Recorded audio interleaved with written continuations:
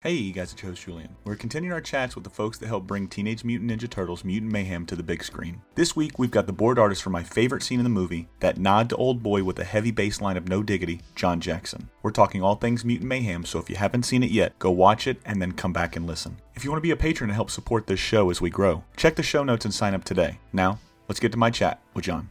Ladies and gentlemen, welcome to What's in My Head podcast. I'm your host Julian. Today, I'm joined by John. John, man, thanks for coming on the show. Thanks for having me. I'm excited to be here. It's great. Absolutely, dude. I've talked about this movie. I fanboyed out when you, ladies and gentlemen, when you see the episode with Andrew, you'll see we fanned out really hard about this movie, and we should. We're talking Mutant Mayhem, Teenage Mutant Ninja Turtles, ladies and gentlemen. And John here had this scene this scene I told you just a minute ago, worth the price of admission. It was my favorite scene in the entire movie. I literally stood up and said, "Let's go" at the top of my lungs. A 34-year-old male.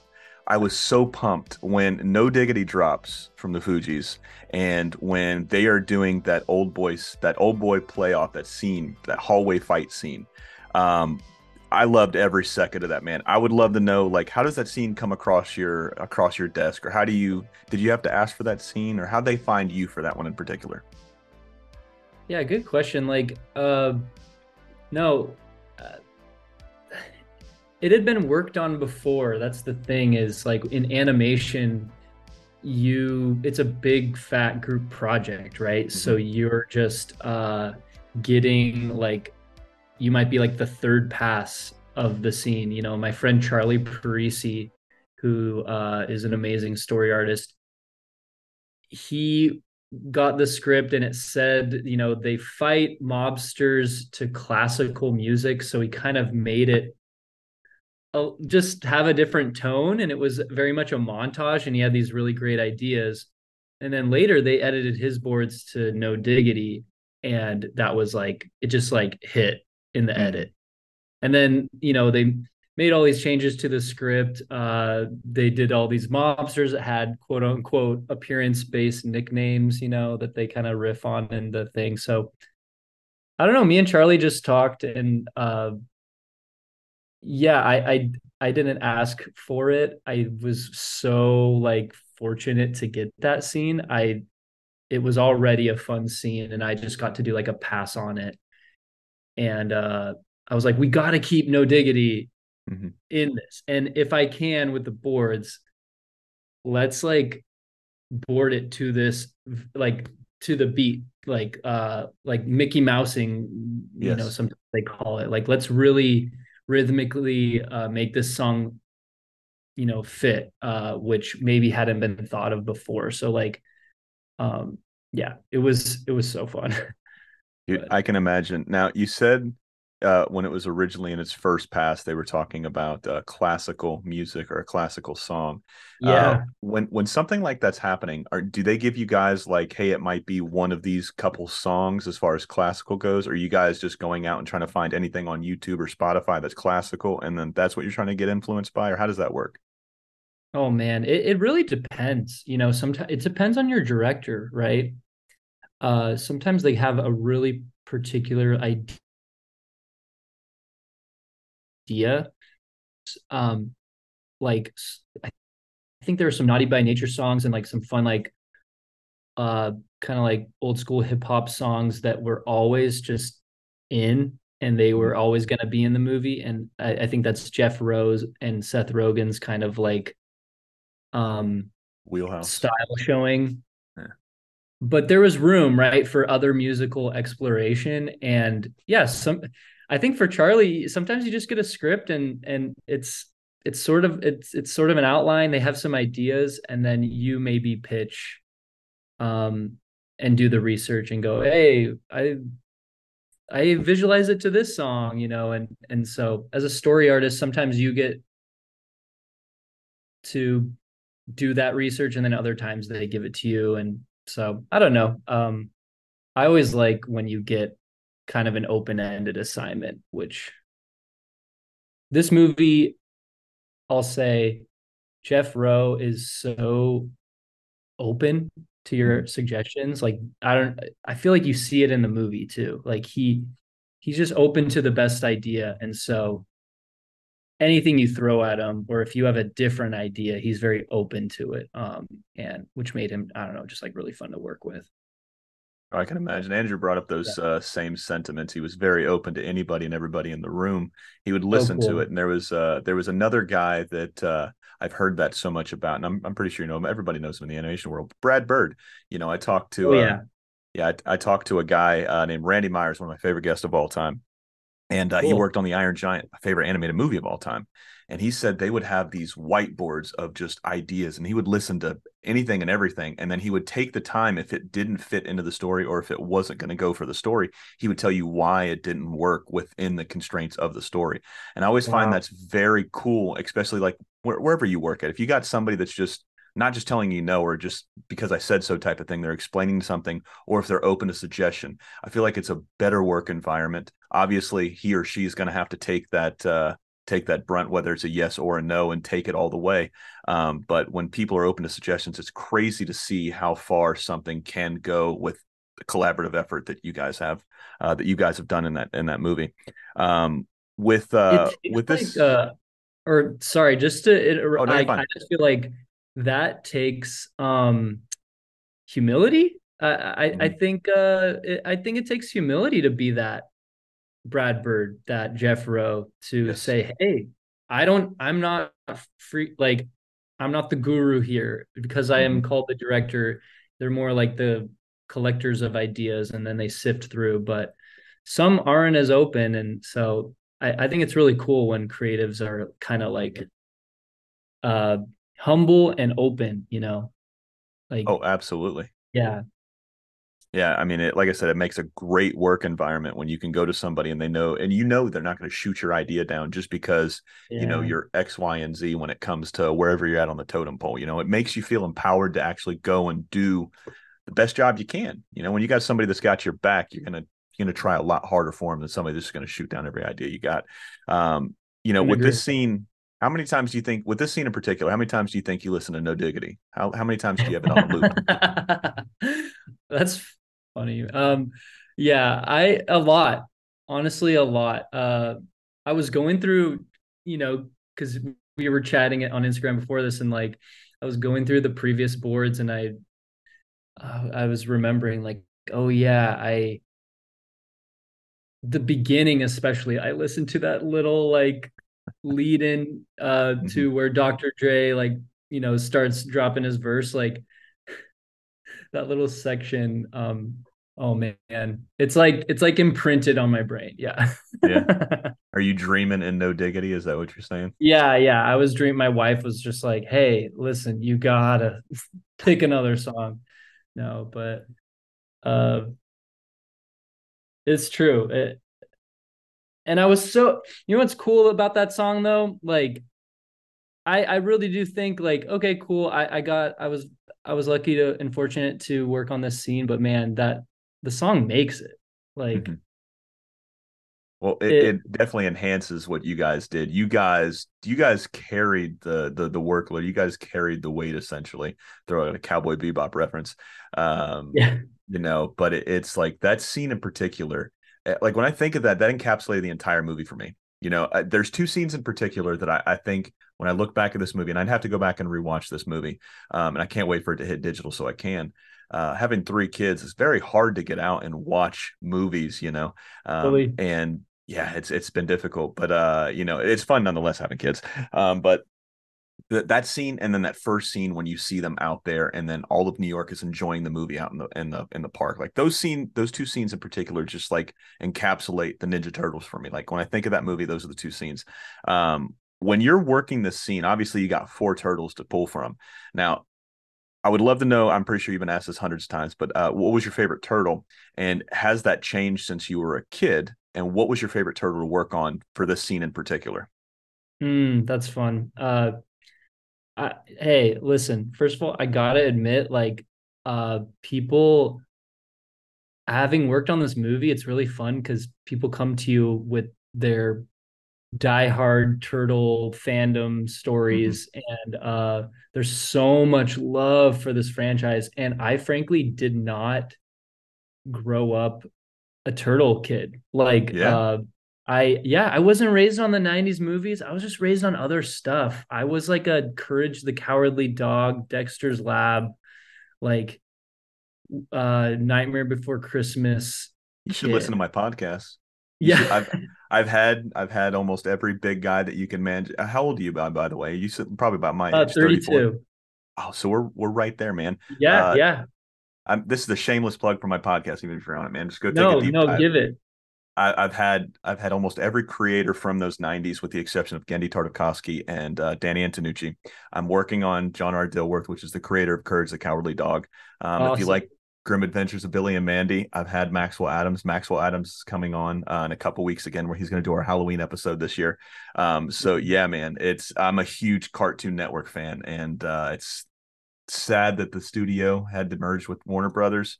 I feel like a piece of my child. I'm from Orlando, Florida. I already told you, but Yeah. Nickelodeon Studios was here. So when I drive past that Nickelodeon hotel that we would always see on all that and stuff, the orange, green, and purple, or orange, green, and all that other shit, it's now like doo-doo brown and gray. It's they devoided Oh, of all color and all innocence of being a kid. oh, So I didn't mean to derail your cartoon your cartoon thing there, but that was a shameless plug for you to come and check out the I'm podcast. with you.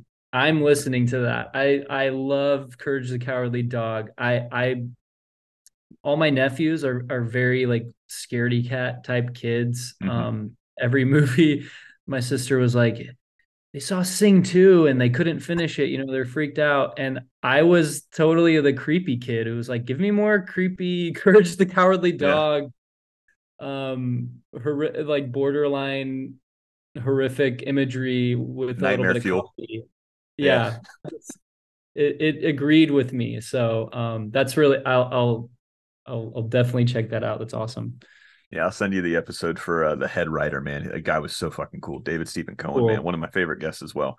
But yeah, going Wow. back, I didn't mean, like I said, I didn't mean to derail you, but you were talking about you didn't grow up with the Turtles, man. But working on That's this right. movie, it felt like Yeah. every single person that was on this movie was a fan. I mean, the love exudes from the screen, from the writing to the boarding to the animating to the music that's played in this. Like everything, there wasn't one dull moment in this. There wasn't one fucking turtle shell unturned, when you think about it, pun intended. But it felt like you guys were all fans, man. So with you being kind of on the outside looking in, what were you going back and reading or watching to kind of get into the mindset of these turtles? Well, I will say what got me in was definitely before getting asked to be on this movie, the Mhm. Rise of the Teenage Mutant Ninja Turtles show.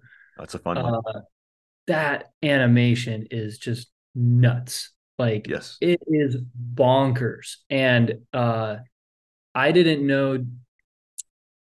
And then now you see Primal and a lot of great 2D animated shows It's a just great one. have like really great quality animation. But man, Rise of the Teenage Mutant Ninja Turtles, the quality of animation was so out of this world. So that kind of got my attention. I thought they were going to ask me to work on that movie when I first got the call. And then, Mhm. but we have this guy Andrew Joustra. I hope I'm not butchering your name, Andrew, if you're listening to this, but he was like the dramaturg or like the historian of Ninja Turtles for this Mhm. project. So like any piece of Turtle Mania trivia, anything, he like had it locked. So we always could like ask him stuff. And but from there it was just me watching stuff and getting a feel for okay, how do we know the brothers were conveyed before and where are we taking them? Because they definitely wanted to take them in a new direction. But yeah, I and to answer your earlier question, like Michelangelo, I think is always Yeah. the guy for me because I just love his eating crazy things on different pizza. I love the reference in this movie where he's like, I put waffles on my pizza or whatever. Um, but yeah, no, I had to kind of learn on this project and just watch stuff, and I've become so much more of a fan. Like just being a part of this. And so I'm like grateful to be like late. I'm late to the party, but like happy to be here, if that makes Oh, sense. oh, absolutely. There's so many times, and I'm glad you brought up Primal, because Yeah. there's so many things that I'm glad that I'm seeing now. Oh, I man. don't know when the last time you watched, and I've talked about this on my podcast before, but go back and watch if you haven't watched Samurai Jack in a while, go back and watch the entire series of Samurai Jack. Watch it as an adult. Like I've told myself so many times where like I used to Yeah. think that I could appreciate Samurai Jack when I was 12 when it was coming out. If I could go back in time, I'd kick my own ass and say you don't know shit. The Yeah. movie or the show, excuse me, Samurai Jack, I don't think I could have appreciated anywhere near being 12. It took me 20 something years later, having three kids, having a little bit of perspective, understanding loss, understanding, gaining and all this other shit that I went through, that Jack also went through to appreciate this shit. So I think things come in and out of your life at the time are supposed to. I'm not going to get any like guru type of shit on anybody, but it's like things are supposed to happen when they're supposed to happen. And like turtles are all ages, man. I've seen people, in their 50s now that I've seen them with turtles. I go to Comic Cons all the time, and then I Yeah. see old guys or old girls that are just decked out. They've got tattoos of turtles, so they're all turtled up. Their kids, sometimes their grandkids are turtled up. So it's like this thing. It's there's something in there for everybody. Whether you like the turtles or you like the villains or you like, you know, pick a character, man. There's something out there for somebody. There's how do I say that? There's something in there for everybody is what I meant to say. But yeah, Absolutely. absolutely, man. So going back to you said Michelangelo was your favorite. Was he your favorite one to board for this entire sequence, or did you like one of the other turtle sequences a little bit better? All right, as we take a pause for the cause, if you haven't yet, you should check us out on all social media platforms by searching at In My Head Pod. There you can see who we've got coming on, and if you feel so inclined to, you could submit a question to be asked. Now, let's get back to the show. Oh man, I always well, man, if we're talking about this particular no diggity scene, like what a nightmare. Like I was just on YouTube, like, okay, yeah, he has nunchucks. Hmm. But how do you learn like nunchuck choreography and Hmm. how does that work? And um without making it overly violent, because this is going to be a PG-13 PG movie, and we're not lopping off heads, in this Hmm. scene. Uh, Raph for me seemed the easiest. It's kind of Really? like, yeah, I don't know, like the size just made sense to me, just slashing, Uh-huh. kind of like Wolverine. He's sort of just like Yeah. slashing and throwing and catching and doing cool, moves with his wrists. Hmm. And I always like enjoyed that. And I have him like ripping a pillow apart or something. But Michelangelo's was hard because how do you I was just watching a lot of Bruce Lee. I think Enter Oh, the good. Dragon, he does some Yes. Yes. um yeah, and so a lot of that. Um and then Donnie, how do you make Donnie's moves different from Michelangelo's, and how do you know those weapons are all so different. So I it was such a nightmare to like learn how all of those are used, because I never really worked on a like a kung fu Hmm. ninjutsu type thing before. So yeah, I don't know if that answers your question, but that was Yeah. pretty. I'm like remembering how stressed I was, and you know, Oh, learn. absolutely, man. Yeah. So my oldest does karate and shit. So whenever Oh, he does cool. tournaments, he'll go and he started out with the bow staff for weapons and stuff. So they'll do like creative forms, and you see him at you Google, just forms for inner weapon. And he would always place last because there was this female, and when they're in age brackets they do male and female for weapons and forms, and then for fighting and sparring they always separate men and women, or boys and girls.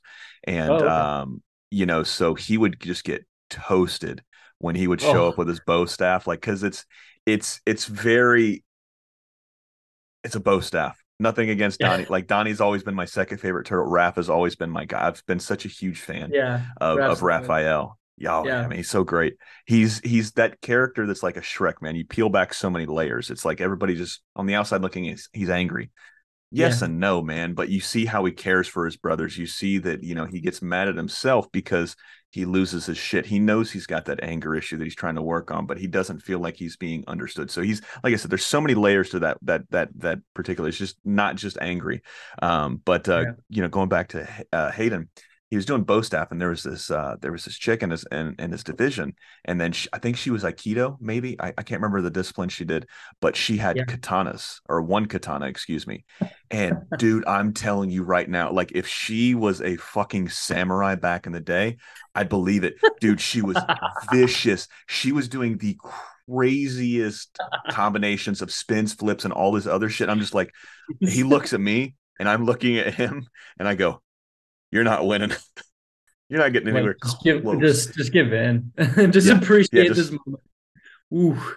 Yeah, just bow out, bro. You're not. And like I think like the highest he'd ever finished when she was in his division, because they were all the same age. I think he might have Yeah. gotten second. So he beat out, I don't know what they're called, but it's like this thing on the end of a chain, and it comes out, and it was like really weird looking, but it was really cool because it could do some damage. And then you've had some like bow staff, some size and stuff like that. But the katanas, whenever anybody brought out the katanas, they were always the coolest. They always had the dopest forms. So I got Oh to yeah. imagine that one was pretty fun too. Um, Oh yeah. I with love this that. movie in particular, do you feel like there was a scene, if you couldn't pick yours, is there a scene in this movie where you say this is what the turtles are, or this is what encapsulates the turtles? Oh, wow. Um, well, that's an interesting question because and I think there is like I don't know if I would say controversy, but conversations with fans over where this movie took the turtles. Obviously, they took them in a very teenage direction. Hmm. Uh, the scene of them, there was always a scene of them screwing around on a roof. Yeah. And in this one, it's them with the watermelon and Yeah. throwing, Ninja stars. yeah, shurikens or ninja stars at his head. And like, what it was always like, what is that scene that shows like idiot kids like aiming like Roman candles at each other, Yeah. you know, uh, stuff that I did as a kid. Hey, will this work? It could kill us. Let's just see, like stuff like that. I remember there was something with like pigeons, like Michelangelo was like trying to see how many pigeons he could like get on his body. Yeah. And then he's like starts to get lifted up and he's like, whoa, and they're like, stop. Like something inherently New York. But to me, that encapsulates what this particular movie was going for. Like idiot kids kind of being away from their dad, just being teens Hmm. and enjoying themselves. Uh, Obviously, there's a lot of scenes that were cut that kind of more, uniquely define them. But I'd say the brothers come together at the end, and that. But to me, that's the scene, or like that scene of them. Michelangelo's like twerking, and April's like filming them. Just scenes like that. That was very much the goal with this movie: is how teenage can we get these Hmm. kids, and make them lovable and yeah, which is different than it was maybe before. So I think people had feelings about it, and I think it's fascinating. But anyways, Oh, curious what it your thoughts were. Like, you're such a turtle fan. What what did you like about the differences, or did they matter to you? Or yeah, So I've always been, not always, because this is something I've tried to be a little bit more conscious of these last couple years. When it comes to movies, TV shows, or anything like that, I always go in not with very low expectations, but I try to like disassociate myself with whatever I'm going and watching. That way I can drop any kind of like preconceived notions of what I'm about to watch or I just want to be a fan and enjoy of whatever I'm going, whether I like the movie or I know anything about the movie. Whenever I go in and I watch something, I want to try to devoid myself of any kind of personal bullshit I might have against an actor or a writer, yada, Yeah. yada, yada. So when I go in to this movie in particular, I'm already hook, line, and sinker. Turtles, I've liked every rendition of the Turtles. Even I know Michael Bay gets shit on a lot for the Turtles movies that he did. I didn't think they were bad. This is where it kind of started for me. That whole it's just not for me type of thing. You know what I mean? Yeah. It's for a younger generation. It's for a younger audience. So when I see this trailer, I alluded to this a little bit, before we hit record. When I saw this trailer, we were in theater for like I'd seen it on my phone and stuff like that. Completely blows you out of the water when you go and you see it on the big screen. They're just some like Yeah. this movie is not made for a little screen. This movie is made to be out in the wild with a shit ton of people, everybody collective groupthink, laughing at these four guys doing these insane things because they're Teenage Mutant Ninja Turtles, right? Yeah. So we're in there, we're watching Spider-Man, a few months before Turtles comes out, and the trailer comes on, right? And I already knew I was going to be in love with this movie because of the interaction I saw with my youngest son, Cooper. He's like I said, he's 2 years old, and I taught him his colors by giving him M&Ms. So like he would get like 5 or 6 M&Ms, like those little M&Ms if he ate all of his dinner at the end of the night. And like we would tell the colors, right? Green, blue, red, brown, whatever other yellow, orange. So he learned his colors that way. And then I've read to him every night since he was very, very little. And when he could start sitting up at like 4 or 5 months old, however they are, when they start sitting up and be able to hold their heads, I've been reading to him Yep. the entire time. And I had this Cool. turtle book, these little golden books. They're like $5 at the bookstore and stuff. Yeah. So he would literally like I would point out every turtle, I'd point out every villain, and then he would mimic the names and shit, right?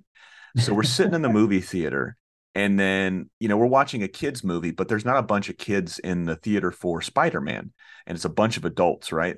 So I'm already thinking like, oh shit, if he makes too much noise, we're probably going to get kicked out. You know what I mean? So it was very iffy, like if I was going to be able to see all of Spider-Man with him or not. Yeah. So the Ninja Turtle trailer hits. And like I said, this is where you guys got my money. Before I saw that No Diggity scene, before anything, you guys had my money and you guys had my love and respect for this. I'm looking out of the side of my eye because I start seeing him move around. I figured he was just, wanting to come closer or whatever. And he's so little, I have to put my leg on his chair so he doesn't get popped up, right? So Yeah. I've got Yeah. my leg over there, and then I see him, and he's trying to stand up, and he's just Yeah. yelling every turtle name, every villain name that he Sweet. knows. And dude, I'm telling you right now, it almost I brought me love to it. tears because I'm looking at him, and then I'm assuming this is what I look like at his age when my mom Yeah. saw me going through the same turtle mania that I'm seeing him go through. And I'm sitting there and like my eyes are getting all misty and shit. And I'm like, dude, this is the coolest fucking thing in the world. Like this little dude doesn't know, all he knows is these fucking turtles because I've read this book to him every night for the last fucking year. He knows Yeah. all these turtles. He's so excited to see this movie, regardless of this movie, good, bad, or indifferent. It was good or it wasn't good. It didn't live up to my expectations. That didn't fucking matter to me at this point because that little kid sitting next to me was having such a great time watching a 3-minute trailer. I was like, dude, if he likes 3 minutes of this shit, he's going to love an hour and a half of this stuff. I Yep. go in Yep. there, I see this movie. I'm having fun because I'm with my kids and I'm just sitting here and I'm like, dude, this is like the first time I've felt like a kid probably in 20 plus years. I was like, Cool. if you guys can elicit that kind of feeling out of me, and I'm not saying I'm a cold hearted, I'm not dead inside or anything like that, but it's just like, you kind of outgrow a lot of that stuff when you get older. You get responsibilities, you got all this stress that you got upon you. So it's like you try to, prioritize and compartmentalize like what you get excited for. And I'm sitting here and I'm watching this shit. I'm like, dude, I have not been this excited about a Turtles movie since fuck, man, probably that 2006 movie that came out, right? Yeah. Haven't been excited about Turtles since 2012 when it come to the TV series, when that 2012 Nickelodeon series came out. Yeah. So it's been some time, and it was just like it transported me back to me being a kid and seeing that first Ninja Turtle movie, Yeah. seeing that Matt, like I've seen that movie so many fucking times. Like this podcast was started because of the Ninja Turtles. I've told the story, ladies and gentlemen. I'll make it a quick one, so I apologize. But I was watching that first Ninja Turtles movie, and I just happened to look up, and it's during COVID. I just happened to look up, and then I'd seen the movie thousands of times at this point, right? As a kid, I burnt this DVD out on multiple occasions. This one and Dumb and Dumber, I burn out on VHS Yep. 2 or 3 times, and my mom would not buy Dumb and Dumber again, right? So I always had the Ninja Turtle VHS. So I just happened to look up when I'm cleaning because I'm the only one home. We hadn't had my 2-year-old yet. And then my oldest one, he's doing his homework on the computer and shit. Cause like I said, it's during the heart of COVID. And I just happened to look up and I see some names and I was like, huh, why have I never heard that or seen that name before? I feel like, I feel like I should know this guy's name. So I paused it. And his name was Gary Proper. He was the guy that went into Detroit. He was the manager for Gallagher at that time, the comedian, and he was in Detroit touring with Oh, Gallagher and stuff. And he goes into a comic book store in Detroit and he sees the first issue of the Teenage Mutant Ninja Turtles and he buys it off the shelf. It's a wall book. It's like $15 book right at that point. Now it's like a $25,000 book if you got it graded 7 yeah. and above. And he buys it and then he's like, holy shit, this is like the next thing. And he goes in front of every movie producer he can sit down with and said, hey, you guys got to get on this. And they laughed him out of the room. Right. They laughed him Right. out of the room, said, who's going to fucking like Ninja Turtles? That doesn't make any sense. This is stupid. Get out of my office. Right. And he finally gets it going. And then this movie blows up. And then Turtle Mania, the 87 series had already hit. Right. The Playmates Yeah. toy line was already blowing up. This movie catapulted it into the stratosphere. Right. And like I said, just seeing these movies and then trying to implement this, I was like, I got to talk to all these people.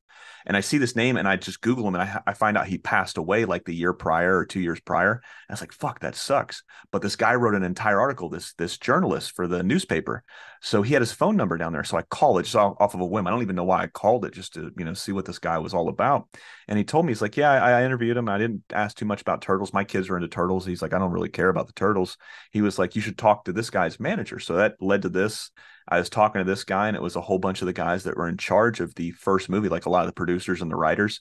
And Fun. they were like, hey, you seem pretty passionate about this shit. How about you do a podcast about the turtles? And I was like, well, that's what I'm gonna do. I'm gonna talk to anybody and everybody that has anything to do with turtles, comic books, Wow. movies, cartoons. That's what I want to do.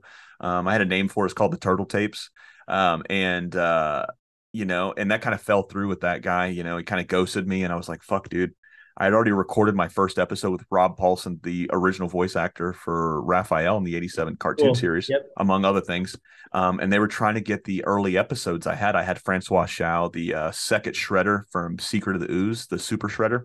I had a couple other people from Turtle stuff, and they just kept trying to get my content. I'm like, no, dude, I'm not going to, I did this on my own. I was like, you guys didn't pay me to do this. This is mine. So I'm just going to go ahead and do something else. I Yeah. figured I would run out of turtle people to talk to really quick, which I did. I only had like 3 people in like the first 6-7 months. So I love animation. I mean, you can kind of see it. I'll take a picture and I'll send it to you. But Yeah. I'm I literally, noticed that your mural is yeah, awesome. Got all yeah. kinds of stuff. I'm seeing I'm. Mario. Oh, you can see it's really blurry on my side. Yeah, I no, I can see. I'm seeing SpongeBob. We got Pokemon in Yeah. there. I'm like, I don't want to mistaken it. Oh, there's Samurai Jack. Okay, cool. Oh, Yeah, I'm Samurai totally. Jack. Yeah, the best. Yeah, so Cool. it's just I put that shit all over the wall, man. And I loved animation. I love movies. I love comic books. So I didn't want to typecast myself into just one narrow facet of fandom, right? So Yeah, I was like, let's just do all of animation because I love cartoons. I don't really have anybody to talk to with about cartoons. My friends watch it, but we're very different. Like my best friend, the only guy I really talk to, he does all anime. That's all he really watches. yeah, So I've gotten into that more. So it went from turtles inspiring me to be in pop culture to turtles inspiring me to start this podcast, which is extremely cathartic at the end of the week, man. I get to talk to you guys that created such great shit. And I get to highlight you and then everybody else I have on this show because you guys put in so much hard work for this show. That's a long-winded way of answering your question of like, what did I think of this? It started with that kid seeing that. I was happy. And then seeing this movie, man, like I said, I absolutely loved it. There was not one scene that I thought in this movie, to bring it all back around to your question, there was not one scene in this entire movie that I was like, dude, come on. I got places to be. Like, I was like, I don't think I blinked, with the exception of getting puked on by my 2-year-old. I don't think I really looked away from the screen. Yeah. at all, man. It Wow. was so fun. It felt like that's what the teenagers or not teenagers, excuse me. It felt like that if the Ninja Turtles were real and they were teenagers, this is what they would do. They would do stupid Yeah. shit like that. You know, that scene where they're in the bedroom and they're like, "What would you do if you were like a normal person or a human?" That Yep. that was another scene that I said would probably encapsulate the entire thing. Like that, if you think about the turtles, what are the turtles? That scene right there is up there as well. It's just them projecting what they want to do and what they want to be. I just thought it was a beautiful moment, you know? Yeah. I agree that, yeah, and thanks for illuminating that for me. Um it's really, I just love hearing people's connections with the Ninja Turtles. And just last night I was at dinner with some friends and they're like, oh, they're showing me videos of their attic, and it's their mom like set up like a shrine of all the family's Ninja Turtle toys and how much it meant to them and how excited they are to see the new movie. They haven't seen it yet. So yeah, I just like, I love hearing about the passion behind this, and it means a lot that people respond and like this movie. Like when you are working on I've never worked on a big IP before. Mhm. This is my first time working on like a thing that has like a fan base. And that's, I now kind of get it. I sort of get what people you hear about in podcasts and Mhm. directors saying, yeah, feeling the pressure, uh, because it means something to people, and there is some degree of responsibility. And I feel like Jeff Rowe, directing this, it was always coming from his love that he had Yeah. as a kid. He Oh, would you could wear tell. like the shirts that his turtle shirts that he had as a kid, Oh, like, that's so or he'd go cool. rebuy them on eBay that were like the throwback, some of the coolest like swag, from the 80s and stuff. But it was always coming from how he felt about the turtles as a kid, and honestly it came a lot from his love for the toys. Mhm.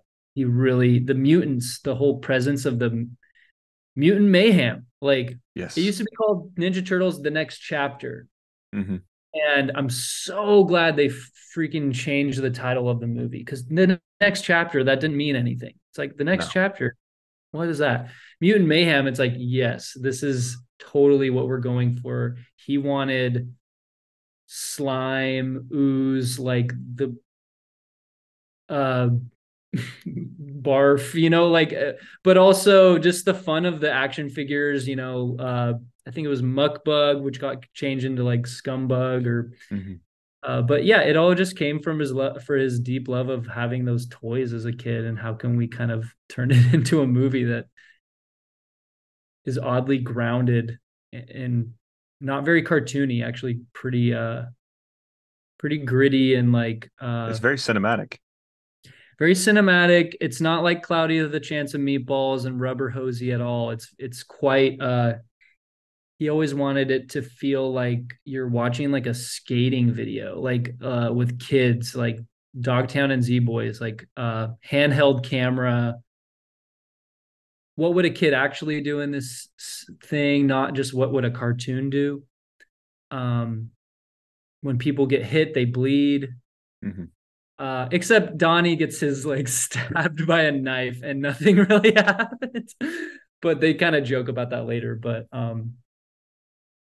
anyways, yeah, just kind of rambling here, but Oh, I appreciate the love that people have, and it definitely it touched me. It really yeah. it means a lot to me to see it come out, to see the reactions, and to see like that love. And it's going both ways, from the creators and also the viewers. So anyways, There there's my was little. no, I like those little rants because I literally took like fucking 6 minutes to explain to you my fandom and love for the turtles. I And love it. I I love was it. yeah, so there was one thing when they broke out the shurikens or the ninja stars. There was one thing that I kept thinking back to, and I'm not saying it's out of the realm of possibility because of Seth Rogen being the guy, helming it and really pushing the Turtles movie through. And his humor falls along the same lines as South Park too, right? So I got to imagine he's Yeah. probably a fan of South Park. Do you remember when all the boys got they all got ninja weapons? So they pretty much all got Ninja Turtle weapons, and then Butters gets a ninja star in his eye. You remember that? And they dressed him. Cartman I dressed him up like a dog. if I like that would have been something I probably saw in like 2007 with all my buddies upstairs where we used to watch South Park. But Yeah. tell me again, what happens? He throw does it? So they all go to the flea market. Or it's very blurry, but the basis is all the boys and it's an anime episode, so they all turn into like Oh, anime, right? So they all get weapons, and they all say it's like the whole Christmas story. You'll shoot your eye out type of thing. You can't have these. Cartman throws a ninja star and it catches Butters in the eye. So I think he convinces Butters that the world has been taken over. So he takes yeah, Butters instead of getting him to a doctor. Cartman takes Butters to like a junkyard saying, "Hey, this world is getting ready to blow up. We have to put you in this bunker." And he dresses him yeah. up. I think he dresses him up like a dog or some shit. I can't remember. But yeah, he ends up getting a fucking star in his eye, and then it gets all infected, and he's like, he escapes essentially. But like when I see the ninja star in his leg, and that's the first thing I thought of, was like, oh shit, I wonder if this was like, were these guys watching South Park and this kind of, influenced the scene? Total. I mean, this is a question. If you can get Gabe Lynn on, he, was probably the first storyboard artist to work on this. Mm-hmm. And then he became the head of story. And Kyler was the head of story, and then he became the co-director. But Gabe was always doing that chop shop scene. That was his Mm-hmm. scene. And uh I'm sure I like Gabe has a pretty dark sense of humor, and I don't really know what it was. I think all I know is the point of that scene was like, how badly can this go for them? They're really trying to push, like, they've never really used their ninja skills before. Mm-hmm. Um, Raph is obviously dying to use Oh yeah, violence, and you got an anger he's problem.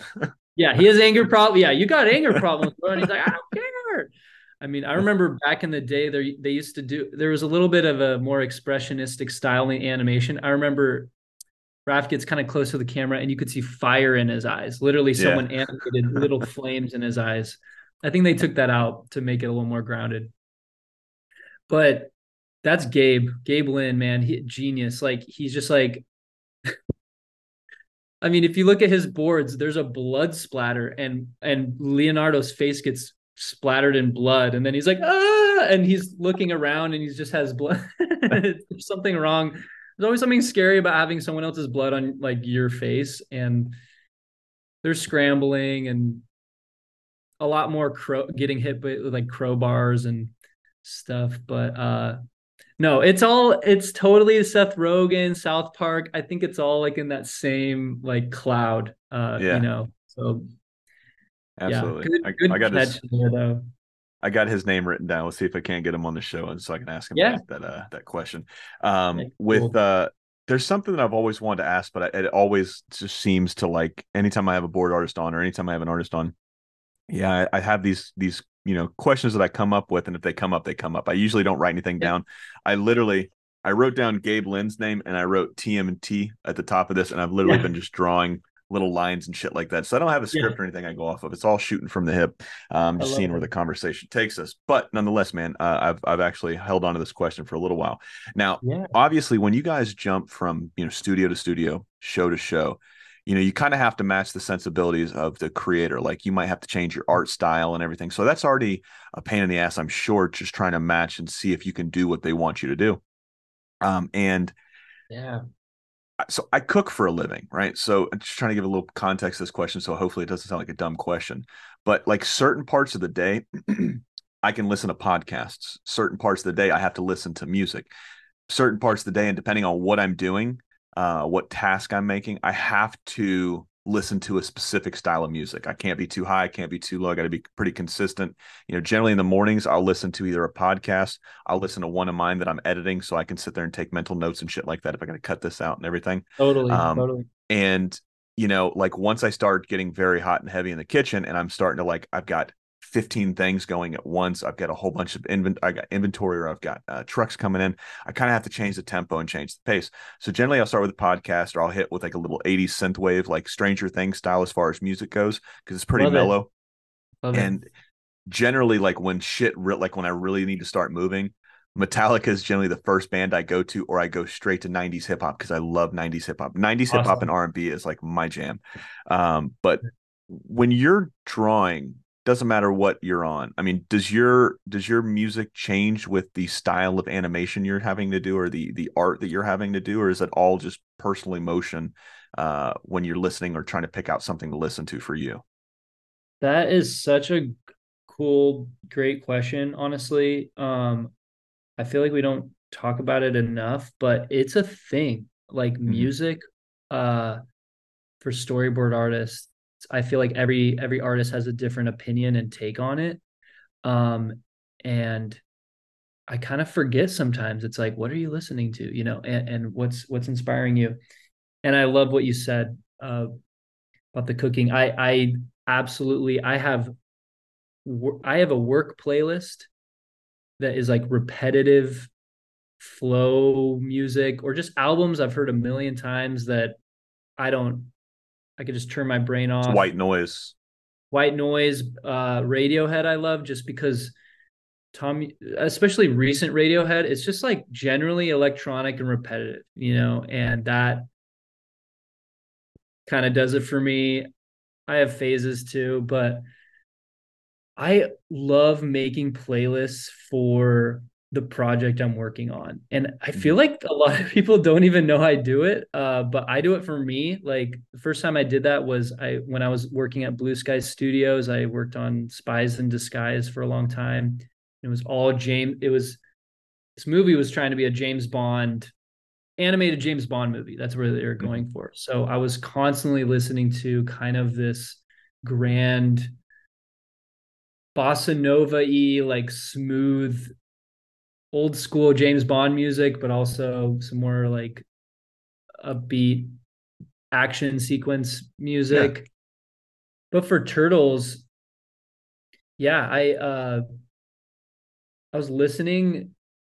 It's so here's one thing. What's so dope about Trent Reznor and Atticus Ross doing the score for this movie is like that's what I pictured. uh I would play like those guys did a score for the Watchmen HBO Hmm. series, and it's gritty. It's very heavy synth, like electronic, with it's very bassy and repetitive. And I had so much of those songs on my playlist working Yeah. on this movie.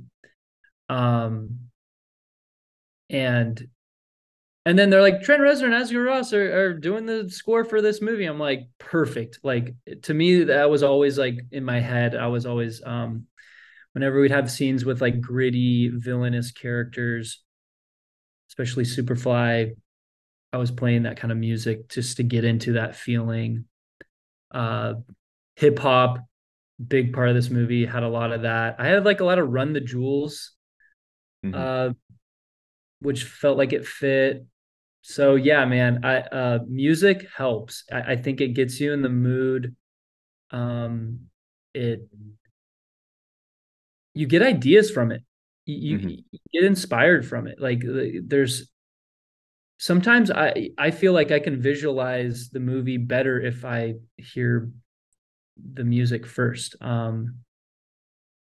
If that makes any sense. Like sometimes I don't think I've ever told anyone this, but sometimes I play songs and I just try to think of like what would be the visual to this song. Like any music. It's like if I were to direct the music video, or if this was a scene in a movie, like, and just images come to mind. And so that's like the power of music. And yeah, I just appreciate you sharing that because it's huge. It's really big for me. And I think it's a very musical movie. There's a lot Absolutely. of almost every scene is like music. It's not a very quiet movie. No, it's not. And there's one piece of music in there in particular. And I told Andrew this as well when I talked to him last week. That hearing the Go Ninja rap Yeah, from Vanilla Ice, I was yeah, like, no fucking. I was like, did they really? They got me with the trailers. They like I said, they got me. I literally stood up and I said, let's fucking go. During this movie, and when no Diggity hit, and then Vanilla Ice hit before that, I believe. I think that was pretty early on in the movie. And I'm just sitting here. I'm like, dude, this is so fucking great, man. It's like they hit something for every generation of turtles. Like you can literally go out there and you can pick any kind of scene and you're like, that's the 87 or that's the Mirage Studios or that's the 2003 cartoon or that's a yep, little bit of Rise right there. There's some, like I said, it's so cliche, but there's literally something in here for every piece or every faction of the fandom that's out there, man. From, yeah. like I said, start to finish, it's great. And you hit on something I wanted to circle back to. When you're doing a scene, and you're thinking about trying to get ideas or inspired by the music you're listening to, it kind of helps you put you in the mood. Are you one of those guys that likes to start at the beginning of a scene and work it through? Do you just pick little pieces and kind of go forward and back, or what's your process as far as like doing an entire scene? Oh man, I'm still figuring out my process. Like it's hard. It's storyboarding is I love it. It's like I feel like it's what I want to be doing is like making movies, but man, it just like the process sometimes feels like it changes every single Yeah. assignment, which I wish I'm trying to like hard boil it down into like you know, but I would say generally it it flows from I don't think I'm at the thinking of the end. I think I read the script, Mhm. they give you the assignment, okay, this is happening. Turtles are taking down these mobsters. Um, and I'll get some ideas at the end. I'll get there. When you're reading, like I always make thumbnails on the margin. I was taught that by Troy Quane, who is a directed the Nimona movie that came out to Netflix. Like he's Ooh. like, if you can record those first impressions when you're reading the script, if you could print that script out on paper and hold it, and as you're reading it, you're gonna get images. Just jot them with pencil right in the margin. It'll probably change, but sometimes it never changes. It Yeah. stays.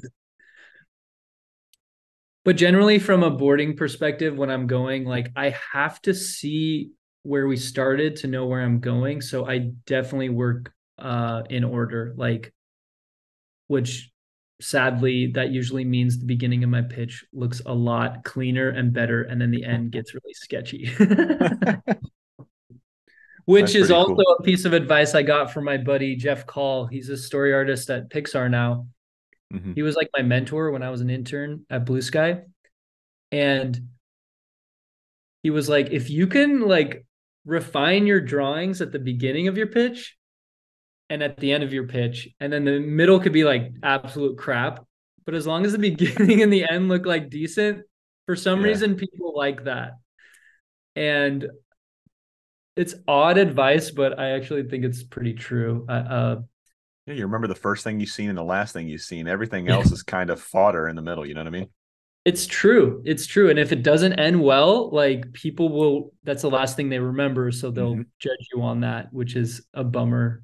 But I mean, first time I ever did a pitch as an intern, I didn't have an ending to the thing I was presenting. I just said, sorry, I don't have an ending. And I didn't realize that was like a huge no-no. Yeah. Like, um, What's that I think feeling like now when you're it's, pitching for the first time, though? Do you remember that first pitch? yeah, I was nervous. I was nervous. Well, Blue Sky Studios, and we've changed since COVID and just the industry's changed. they still had like kind of the old traditional, I mean, about animation and how storyboarding, we call them boards because it literally used to be on a bulletin board and people are having a pointing stick. So storyboard presentation and pitching was very much like a song and dance you did for the directors. You're up on your feet, you're acting it out, you're like pointing at drawings. And so even at Blue Sky, even though you're sitting in the back of the room, your work is being projected in front of everyone. You're back there with your keyboard tapping through your little PowerPoint presentation, your drawings. Even though it's like you're not in front pointing, the feeling is the same. The tradition kind of carried the same. Like the directors sit down and they sit back, and it's like they're in the movie theater and they want you to perform and like make it feel like they're watching the movie. And there's no sound effects, there's no voices, you're doing it all. You're tapping through those drawings going, okay, he's and then he's running for, and everyone does it differently. But yeah, I felt that pressure the first time pitching. Like, oh my gosh, it was a room full of literally like 50 people.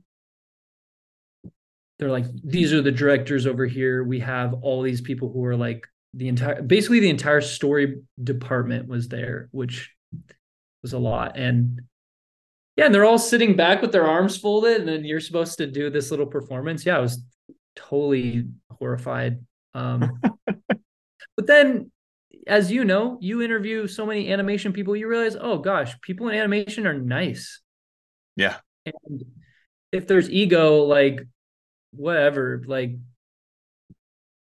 just let that play out, but like I'd say 99% of the time, people are just nice, nerdy people who love animation. They love to draw. So over time, pitching didn't freak me out. I knew that they wanted me to succeed, and I actually kind of grew to enjoy the pitching part. The drawing part's one thing, but the pitching part I had to learn, and kind of grew to be confident and believe in myself, and know that they weren't out to get me, but they just are happy to hear what ideas that you're presenting for their movie, So it's really anyways, cool. yeah. If you could give, because there is a lot of people that listen to this that are either in animation, they're very young in their career, or they're trying to break into animation. So knowing what you know now, if you could go back and give yourself a little bit of advice, or if you could give these guys and gals that are trying to break in or younger in the industry, any kind of advice when it comes to pitching or it comes to boarding, with the exception of make sure you have an ending, because we just found out that's a big no, ladies and gentlemen. Make sure you've got an ending for it. But if you could give anybody like a little piece of advice for pitching or storyboarding in particular, what would you give them, or what would you tell yourself a couple years ago? That's a good I'll just focus on what would I tell myself. Because yeah, I definitely see well, I think they're hand in hand.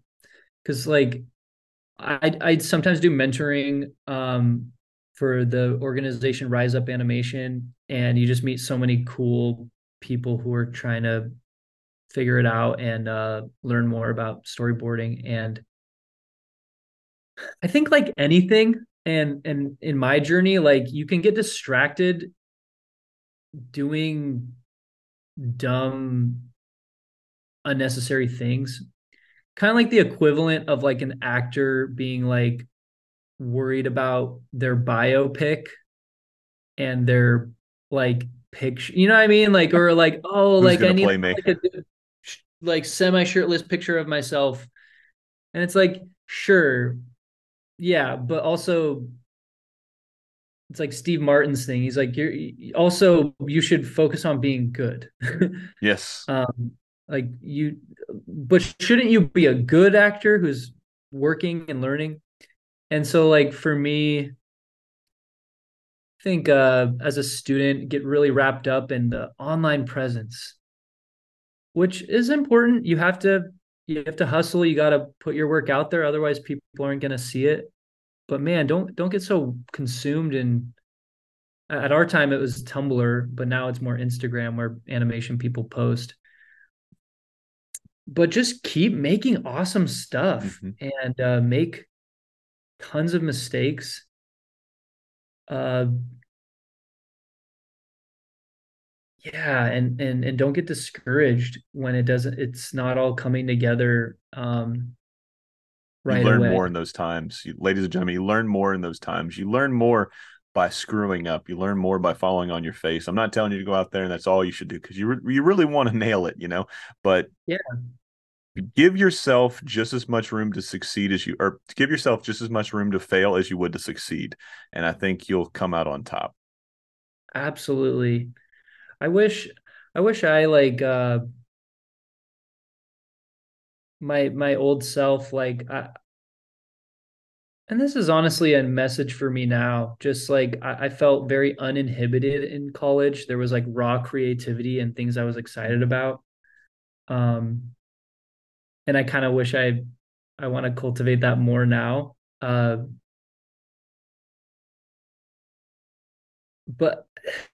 what am I trying to say? I think everybody's in animation and artists, creatives in general. Everyone's got a story to tell. Some people think maybe they don't have enough experience or different things that have happened in their life to be able to have like an interesting like story.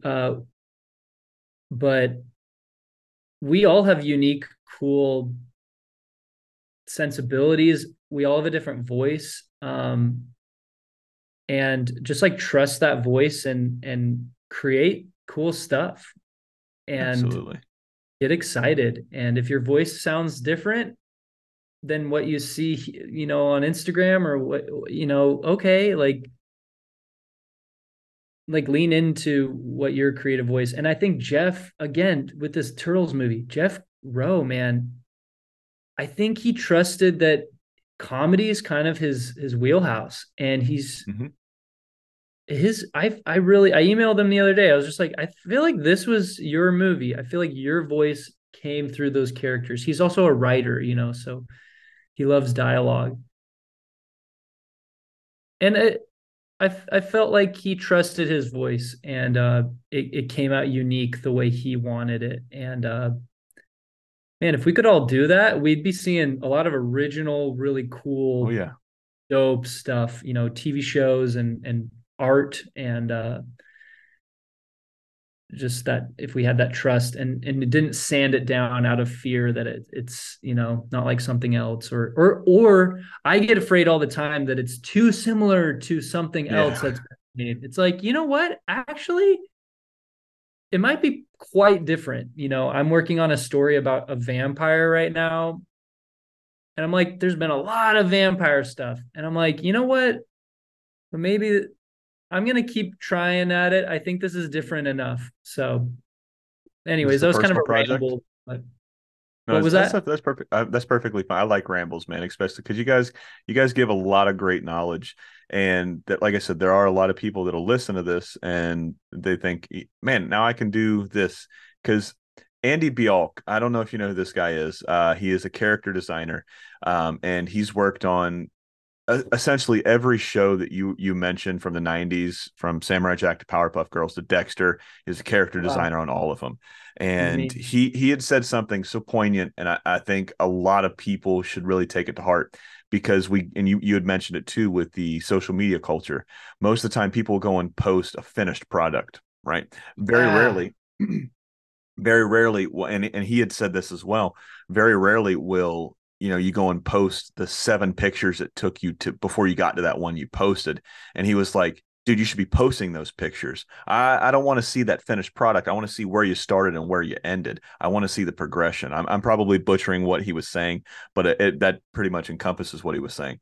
And I find that so articulate. It was such a brilliant point, and I was like, dude, we should be doing that. Like, we just want the people to say, hey, look at me, the validation. Look at what I did. I did this perfectly, and everybody's got that common misconception where it's just like, dude, this dude's crushing all the time. His life rocks, man. He doesn't go through depression. He doesn't do this. He doesn't do yeah, that. And you don't yep, think about like. the dude that was literally fucking pulling his hair out trying to get that one line in that one specific spot. Or if you cook like I do, trying to make sure that this came out to the best of my abilities. Yeah. And this whole diatribe that I was just throwing out there leads into my next question. So whenever I give somebody a piece of food that I've made, Yeah. bread, a dish, whatever, the first thing I ask is like, "What do you think?" And everybody was like, "Always great. It's so great. It's so good. It's so good. It's so good." And I was Yeah. like, "Yeah. What would you rate it?" And then they said, "Well, I'd rate it like this out of this." And if I don't get a 10 out of 10, I was like, "All right, well, what didn't it have that you wanted to, what would have made it a 10 out of 10?" Because I can tell you everything that's wrong with something. When I give it to you, I know because I made it. I tasted it. I know from my sensibilities, my taste, the look, the appeal, the mouthfeel, like all of that shit. I know what it needs and I know what it doesn't need. And I'm trying to see if somebody else is either going to be honest or if they're going to look at it the same way I do. Obviously, taste, Yeah. like art, is subjective, right? Everybody tastes salt different. Everybody looks at the color green differently. So when I asked them this, my idea of this is like, I want to progress. I want it to be better. I never take a compliment very well. Somebody says this is great. I'm like, that'll be better next time. That's the first thing I always say because I'm always trying to progress, right? Yeah. Now, with Yeah. that being said, and all that groundwork laid for this question, when you look at that scene that I asked you about when we first started this conversation a little over an hour ago, man, like what was it like doing the scene or what was so fun about this scene? When you look at that scene, looking at it in your eyes now, movie's done, movie's been done for a while. People are loving it. People have seen it. You've probably seen it quite a few times in the theaters, and I'm pretty sure you've seen it quite a few times during production. Is there anything in that scene that you would change? Is there anything that you would want to punch up, punch down, or was there something you'd be like, "Fuck, that's where I messed that shadow up right there"? Is there anything like that that you could point to that Yeah. you'd be like, "I wish I could do better"? That's a great question. I feel that way all the time about my storyboards. Um, that's a really good question. I think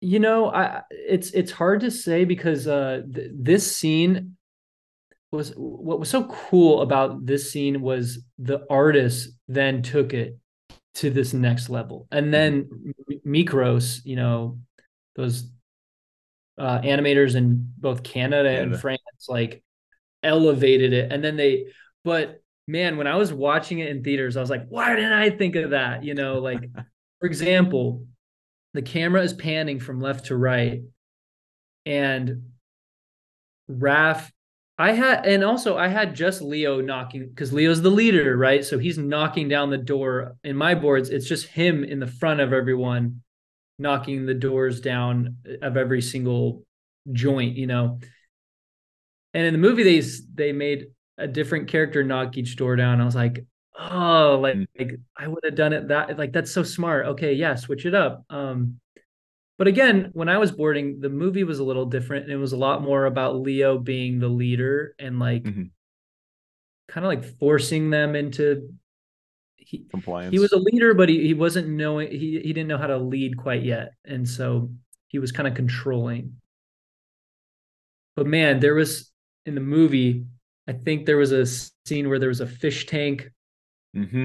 and one of the and it's like the Z depth, like the 3D element, like a guy's head gets like smacked against the fish tank and it cracks and it's right, the closest to camera. They just added all this flair, and I think I wish I added more cool shots for them to use. But I was proud of my contribution for that one, and I just like I this isn't answering your question, but like I could not be more kind of weirded out slash kind of mind blown when people are genuinely like commenting and telling me like that was my favorite scene in the movie or Yeah. something to that effect. I'm like, what are you talking about? That's like like it's hard for me to I'm like, why exactly? Like, it's hard for me to watch it objectively or like an audience member, but people are my friend sent me a thing on TikTok saying how much someone loved that scene, said it Mm-hmm. was like their favorite turtle fight scene they've ever seen. And I'm like, what? Like favorite? Like I'd ever? put it up there. It's I'd put it hard up at for the top of me. that list. Yeah. Well, thank you so much. And that is just crazy to me. Like I'm just like, it was a group project, it was a group effort. I had this idea that rather than having these moments, why don't we have it feel like it's all happening at the same time? Like five Mhm. fights at the same time. I just seen that movie, Everything Everywhere All at Once. And it's like, how do we convey five things at once? Oh, you just cut and match cut everything and it'll, and then all of a sudden everyone's like, that's it, and it's like, cool, I'm so grateful that that's just how it went. But I don't know. I'm just very humbled, and it's like really exciting to be like, wow, I didn't make that scene, but I helped make a scene that was like someone's favorite scene in a movie. I don't get it. It blows my mind. I'm very grateful. And it was fun to see. It was fun. Like, yeah, I'm critical of my own boards for sure.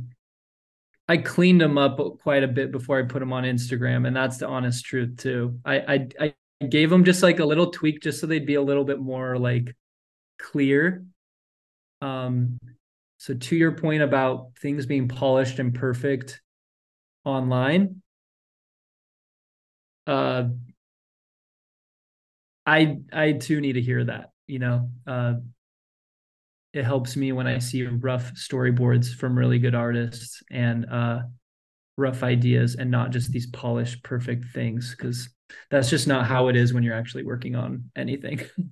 Oh, So absolutely, man. thanks for that I can't reminder. agree more. I can't agree more. There's a quote here that I loved. I believe it's from, I told you we wouldn't talk politics, but it's from Teddy Roosevelt of all people. And I'd Yeah, like to say I'm a smart guy, but I'm really not. I just saw this in Night at the Museum. Robin Williams, my favorite actor of all time, playing old Teddy yeah, Roosevelt. And I don't think he said it in the movie, but I just went down a rabbit hole looking for like Teddy Roosevelt things. When I saw him, I was like, oh, I wonder how close he looked and shit. And I remember seeing a quote from him. It said, "Comparison was a thief of joy." And I think that yeah, is just such a beautiful. I've used encapsulating like 3 or 4 times this podcast. It seems like that's the word of the day, but it just yeah, seems so fitting for like everything we do. I talk to so many of you guys and gals that are storyboarders, that are background painters, that are writers, and the last question that I'm going to ask you, I won't give it to you because I want to get your like first take on it. You know, everybody's answer, because I've interviewed a lot of people that have definitely gotten 10, 15, 20, 30 years in the game, so all of them pretty much say the same thing. It's like, I wish I would have appreciated the journey. He was like, it's cool to make all these things. It's cool to go get all these awards. It's cool to get these accolades. It's cool to sit here and say, I worked on X, Y, and Z. But he's like, people forget at that point that you worked on X, Y, and Z and what you did in between working on X and Y. All of those many hours you guys spent slaving over a board. He was like, it sucked. We were stressed. We had a deadline. We kept missing the deadline, yada, yada, yada. All these excuses, all these things. And it's like, all I could remember was I got on this movie. We finished this movie. People like the movie. And he's like, I'm yeah, not, and it's not until I'm talking to you, sitting on this podcast thinking like, oh shit, I forgot about like everything in between. Like there's so many times, I'm pretty sure it'll happen to you too. When I get off these phone calls or these Zoom calls, I usually say, at least the next day, I'm like, hey, thanks for coming on. I had a lot of fun. Love to have you back on, type of thing. And then the next thing I usually get was like, yeah, man, I had a lot of fun. And he was like, I remembered like 3 stories that I should have told because the creative juices started going. He's like, we just thought about yeah, pre and post production. You don't think about all of the in betweens, So if I could give anybody advice, and even yourself, you said that you're very young in this game. So everybody that is a veteran in this industry has told me the same fucking thing. Enjoy the ride. That goes with anything, ladies and gentlemen. wow. That whole adage of if you like what you do, you'll never work a day in your life. Bullshit, bullshit, bullshit. There are so many hard. I love what I do. I love cooking. There are so many hard days. If I could wake up and just sit in my Sesame Street pajama pants and make bread out of my house, and then that's Yeah, how I made a living, fuck, of course I would, right? But it's like we need this adversity. I don't think that's the right word. We need this abrasion in our life to make us really have meaning, man. So enjoy the ride, ladies and gentlemen. No matter what you do, you're gonna have hard days. It's what you do after those hard days. If you keep showing up, that whole thing is like the definition of insanity is doing something, knowing the outcome or something along those lines, and yet still doing Yeah. it consistently. I probably butchered that one again too. My teachers in high school told me I wouldn't really amount to shit, so I'm trying to really prove them wrong. I've been reading books, ladies and gentlemen. I've been watching documentaries. I'm really on the up and up, man. But we're gonna end it with this last question. I've had a lot of fun talking to you, John. Man, I hope you had fun on the show too. Likewise. Because Likewise, thank dude. you, thank you. Like I said, this scene, best scene. I put this one. Like I said, you guys were like this close to tying. I don't think you'll ever beat, just because it's like that was my first shot of heroin. Turtle heroin was that first Ninja Turtle movie. So I don't know if you'd ever beat it, but you guys have gotten closer than any other comic cartoon movie that's come out since that 1990s movie. So like I said, kudos to you. Now, when you guys were not when you guys, but when you sit back and you think about the entire Turtle movie, all of your Yeah. help, all of your input, all of your production, all of the art that you did, everything that you helped to make this movie a masterpiece. And when you sit back and you think about all of that shit, like, what can you sum up your experience, one word, one sentence, one paragraph, man? When you think of Ninja Turtles Mutant Mayhem, man, what comes to mind? I think about working on it during COVID. It was a COVID movie. Mm-hmm. And I think about just seeing it was a joy. Working on it was a joy. I said that to Jeff, the word joy, a lot. I Mm-hmm. felt joy watching it. And to your, I love what you were saying earlier. Uh, there was some tough times. There was some moments where I felt like I was getting buried in work and I wasn't managing my time well. I'm just not a perfect artist. I have so much to learn, but man, like I've just never had so much fun working on a movie before and felt so like lucky. And Mm-hmm. Seth Rogen's team with Point Grey, they were all just stoked. It felt like everyone was just it. This Yeah. was the cool project to be on. This was the Mm-hmm. one that people were hyped about and excited, and so it was just like a joy to be a part of and to be like invited to this little party. And so, if I had zero scenes in the movie, that would have been just fine. There were just really good people, really nice, insanely talented artists like um working on this. And Jeff just like created that culture. I really attribute I can gush a lot about him because I think the director does help steer the culture Mm-hmm. of a movie, especially this one for me was more than a little more than 2 years working on this. So yeah, the only word that comes to mind is joy. It was just like a pleasure and joy to work on it. And it didn't feel taxing. Like I've worked on a movie where I had to redo one scene over and over and over. Mm-hmm. Hey, will you we just rewrote that scene. Can you go back and kind of rework it? And I swear I was redrawing this same scene 100 times. That was kind of fun in its own way. Like I'm cool with that. It's no shade on that project. But this was like I felt like I got a million different types of assignments, some emotional, some action, some crazy, insane, comedic, gross, creepy, like just a joy Mm-hmm. to just like have so much. And it was fun. It was just really fun to like be in this world and think about how we can make this movie really like enjoyable for audiences and very entertaining. So anyways, very long answer, not one word, but joy comes out. That just like popped in my head when you said that. So Oh man, it was a joy to watch this one. I'm going to equate this one to one more reference, like I said, we're pretty close in age, so I'm pretty sure you'll get the reference. You remember when you would go into, let's say, like fifth grade, fourth grade, sixth grade, maybe, and you go to school lunch, and then you look up on the cafeteria counter, and you see that rectangular pizza. You're thinking, oh shit, ladies and gentlemen, if you don't know rectangular pizza for elementary slash middle school, you are missing out. Uh, I work at the best restaurant in Florida, man. So it's like it's not like my taste buds are just super bougie. Denny's is one of my favorite restaurants of all time. I love going to Totally, Denny's, totally. you know. I can go up and down when it comes to standards and food, ladies and gentlemen, is what I'm getting at. Yeah. But put you in that headspace, ladies and gentlemen. I want you to, you're listening to this, close your eyes. If you're watching this, close your eyes. We'll all make it look weird and sound weird, but close your eyes. Imagine the smell of that cafeteria you're walking in, and you're smelling, cleaning supplies. Maybe somebody puked the period before. You've got goulash on one side, you've got pizza on the other. Somebody's got tater tots in their pocket. Your feet are sticking to the floor. You're hearing that skirt, skirt, skirt, skirt. You're hearing chitter chatter from kids, and then you get up to that lunch lady, and she's handing you a slice of pizza. And it's that rectangular pizza, and like Ice Cube said, it's going to be a good day. They said I couldn't tie all these references in here, John, but I'm doing it, man. Pizza to Ice Cube to Teenage Mutant Ninja Turtles. But you get that pizza, and you sit back and you think, like I said, You today is going to be a did good day. it.